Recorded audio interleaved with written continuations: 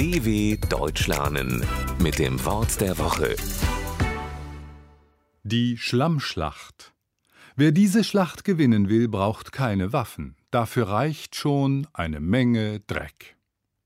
Ich bin mal gespannt, wie diese Schlammschlacht der beiden endet. Das sagt jemand, der eine besondere Schlacht verfolgt. Schlacht ist ein militärischer Ausdruck und beschreibt eigentlich einen länger andauernden Kampf zweier Gruppen, wie etwa im Krieg. Im übertragenen Sinn wird der Begriff aber auch für sportliche Wettkämpfe verwendet. Finden diese auf einem aufgeweichten, also schlammigen Spielfeld statt, spricht man von einer Schlammschlacht. Die Spieler rennen über den schlammigen Boden und schleudern den Dreck umher, was das Ganze zu einer ziemlich schmutzigen Angelegenheit macht. Aber auch in anderen Bereichen des Lebens, abseits des Sports, kann es dreckig werden.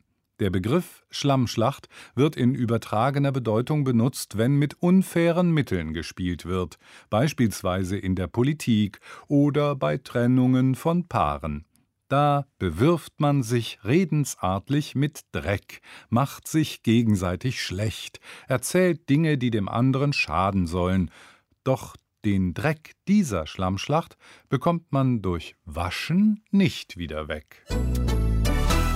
dw.com/Wort der Woche